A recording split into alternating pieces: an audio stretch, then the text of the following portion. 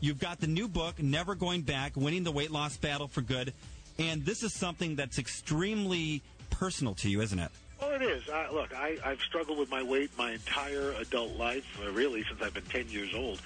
And it came to a kind of a head about 11 years ago, maybe 12 years ago. My dad, who I just adored, developed lung cancer.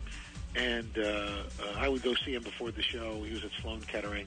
And I would go see him before the Today Show. And this one day, we were talking. I just got very emotional about it because we both knew that this was not going to end well.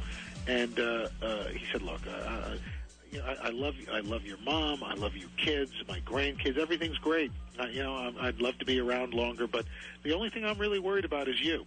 I'm not going to be here to help raise my grandchildren, and I need to make sure you're going to be okay, and you're going to be healthy. So you need to swear to God to me right now you're going to lose weight.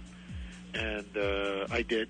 I came back to see him that afternoon, and the cancer had hit his brain, and he couldn't talk anymore. And we transferred him to a palliative care hospital 2 days later. And 6 days after that, he was gone. Wow. And I it was after we had buried him, I said, you know what, I've got to make this change. And I had done everything. And I had already, my wife, Deborah Roberts, who's a correspondent on 2020, had done a couple of stories about gastric bypass. And 8 months later, I went from 340 pounds to 200. Wow. And kept that, stayed between 200 and 205 for the next 8 years. But then my mom got sick.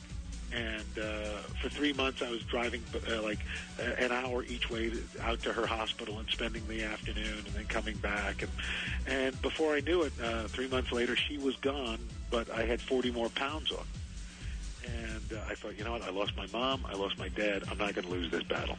And, God works in mysterious ways. A good buddy of mine from Chicago, I saw him, he looked terrific. I said, what did you do? And he said he had done a detoxing cleanse, 28 days. I did that, and I lost 28 pounds in 28 days. I changed how I worked out, and I haven't looked back since.